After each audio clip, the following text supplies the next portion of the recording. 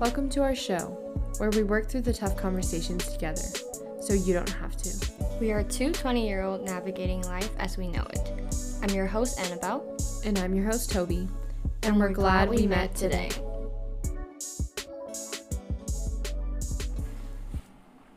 So even though as we approach the end of the school year and we're all excited for summer and what's about to come, it never means it's too early to start looking at what the next couple years may look like, at least academically. So I am an over-preparer and overthinker. So for me, ever since I was a freshman, I created what's called a 4-year plan, just because I wanted to make sure that everything I had was laid out and that I knew what I was going to be doing when the next enrollment time came about. So for me, the 4-year plan kind of first began with obviously what my major was, and since my freshman year, I've added 2 minors, so it's changed a lot, especially when I decided that I needed a lot more time to work on certain classes, or honestly just time for myself. So Annabelle, do you also create 4-year plans, and kind of how do you go about that? I would like to hear your perspective. So I also do a 4-year plan on the Google spreadsheets, and I think they're super helpful for me. And my personal tips, I guess, with my 4-year plan is that I note down all the required classes or like any class series that I'll have to take, and especially note down classes that require prerequisites, because freshman year I tried to enroll in this one class, and then when I was trying to enroll, I realized, there are several prerequisites. So for example, I have a class that's called MGT 112, and then in order to enroll in that class, you need MGT 181. But if you want to take MGT 181, you need MGT 4 and MGT 5. So they don't straight up tell you. You have to click class by class to figure out it's actually a whole sequence of class basically that you have to take. So that's why towards the beginning of my career switch, when I decided to switch into business, I basically pulled down all the classes that I need to take, and then I noted down in my 4 years plan. What about you, Toby? What's your personal tip with your 4-year plan? I think my biggest personal tip, as much as a lot of people say that the advising services, I guess at UCSD or maybe in general at other colleges, aren't as helpful because they don't give you like the professor recommendations, which I think a lot of college students think about when they are trying to plan their classes, but they are the best resource in terms of, hey, what do I need to graduate? Hey, what do I need for my minor? Hey, what do I need to get into med school? There's a lot of services that I've taken advantage of. I've gone to my department advising. I've gone to my college advising, which if you aren't familiar with UCSD, there's a bunch of different colleges under UCSD, and each college has their different GE requirements. So that's, again, another thing that you need to consider and factor in when you're creating your 4-year plan. I always reference older people within my sorority, older people within my classes, and they've definitely helped me structure like, hey, I tried doing these 5 classes in 1 quarter and I highly don't recommend this. Or, hey, I tried doing these 4 classes with these professors and I thought it was pretty manageable. So all those things are things that I take into consideration. I have a Google spreadsheet, much like Annabelle. And funny story, I actually tried taking MGT 112 this quarter, but I did the opposite of the advice that Annabelle has given, in that I didn't check the prerequisites.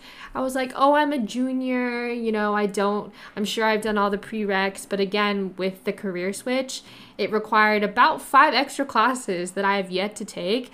So when it came to my enrollment time, I was kind of screwed. Like I tried enrolling in MGT 112, couldn't, and then I had to switch around my entire schedule, and then I was only part-time status until the quarter started, because then I was able to get off the wait list for 2 classes this quarter. So I definitely think that's a really smart thing to do, is to list out your prereqs. And I also list out my 4-year plan based on my different categories. So my bio requirements, my minor requirements, my GE requirements, and then there's also some extra requirements for pre-med that I had to do. So I definitely appreciate the organization, and as well as just using all the resources available to you during college. And if you're like us that likes to use Google spreadsheet for your plan, I highly recommend color coding your spreadsheet, like what Toby's doing, to categorize her classes based on her major and her minors or college requirements. I personally only color code my major and minor classes, and if there are any overlaps available, like I color code them. It helps you to visualize your spreadsheet very easily. And another tip I think is useful. In UCSD, there's this thing called a degree audit.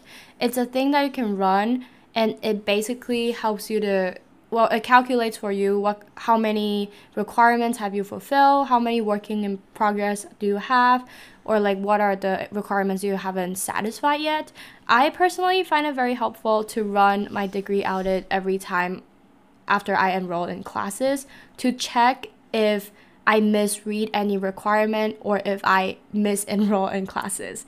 And you might be surprised, this happened to me just last week. I was gonna enroll in this hip hop class for one of my general education requirement. And after I enrolled in my classes, I run the audit and I see that I enrolled in the stage management class. So I thought, since when did I enroll in stage management class?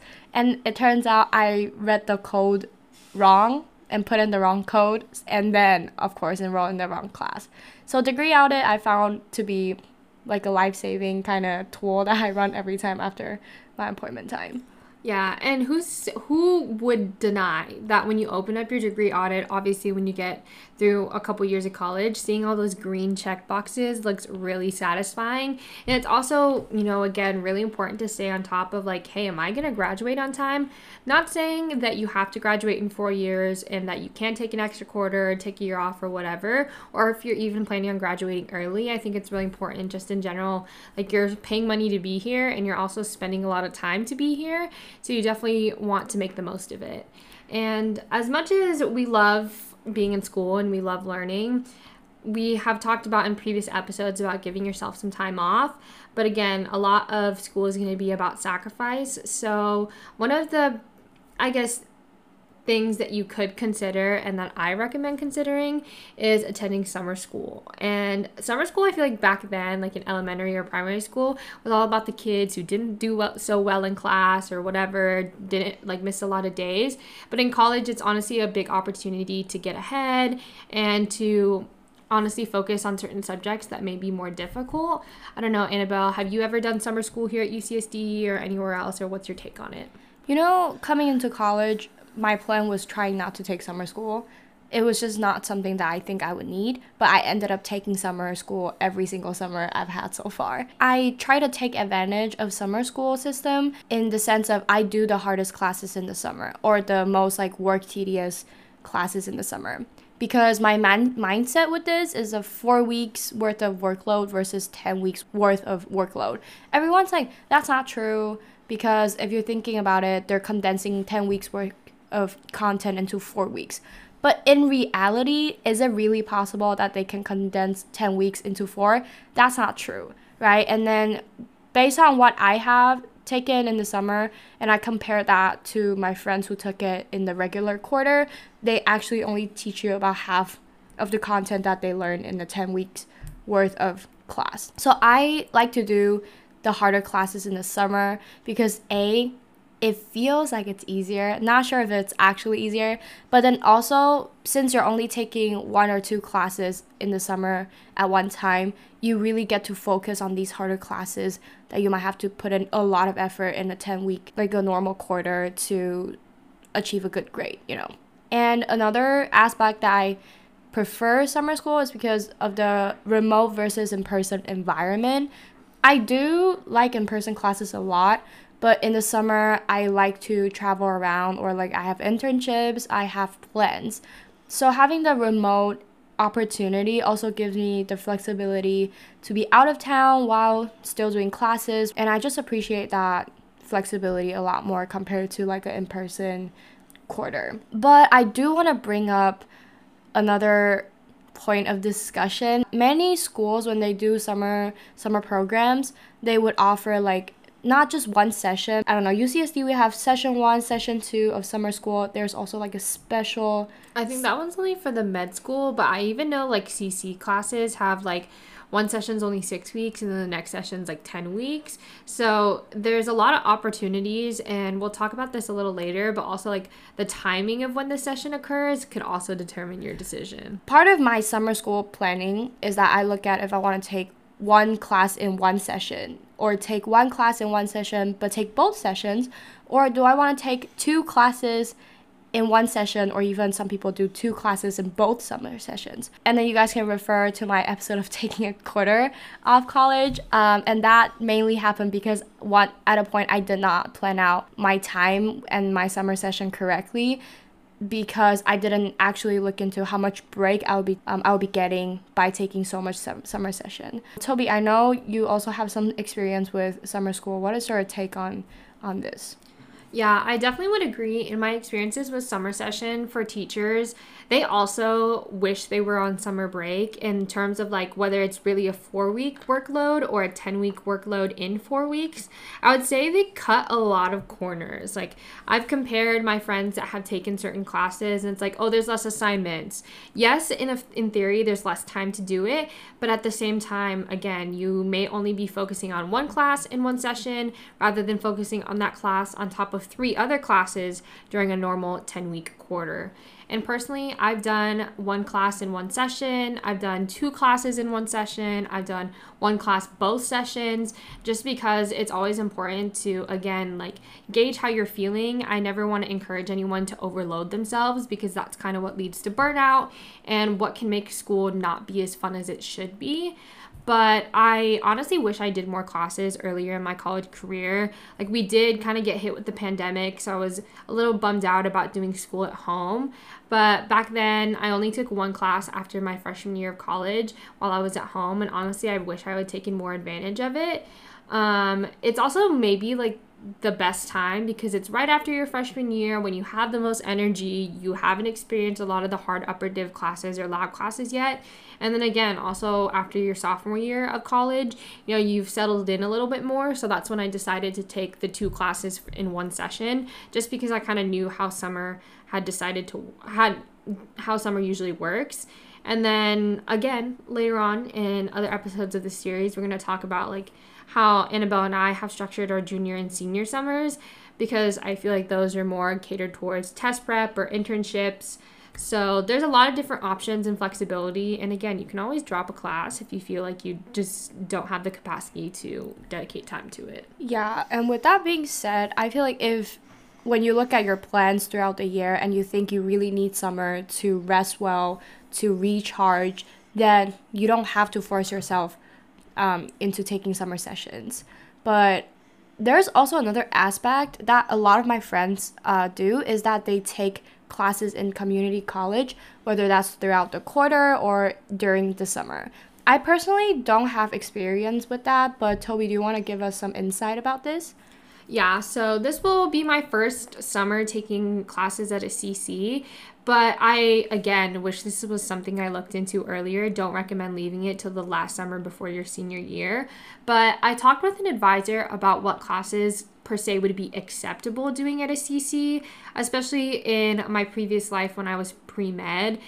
They do ask a lot of questions about like, why would you do this class at a CC compared to UCSD, because they want to see that you want to challenge yourself. But for GEs especially, I think a CC college would be a great option. Like if you're staying at home, and again, this is all referenced towards UCSD or California residents, if there's a CC near your house that's remote, then you want to move home, like that's a perfect opportunity to be doing a class. For example, for my major, I only need one stats class. It isn't a series class, literally isn't anything for med school either. So it's offered at UCSD, but it's honestly a lot more work than it's worth. So even my advisors recommended that I take it at a CC because it's transferable, it's a lot less workload, and the semester system in the summer is also not as fast-paced. So if you're worried about that, a lot of CCs are more semester-based, but it does suck because sometimes it overlaps with your spring quarter. Like I know my friend's summer session starts June 6th, which is during finals week. So again, always kind of a give and take relationship. It's also probably cheaper than a UC class. But I definitely wouldn't rule out community college. Use the website assist.org to see what classes transfer from what college and to what UC credit. But yeah, I don't think it's a bad option, and I think it's one that a lot of people should consider more. So, kind of like what Toby said, community college is something that I did not really look into, and I kind of wish I knew more about it in earlier time of my college career, because now it's kind of like too late for me to really look into anything. But I think it's a great resource to utilize, especially if you're in a UC, because of how transferable credits are from CC to UC. And so, thank you, Toby, for sharing with us about this additional resource. And with today's information, we really hope that you leave us today better off than when you found us. Remember, life is all about your hardest hellos and your easiest goodbyes. Until we meet again.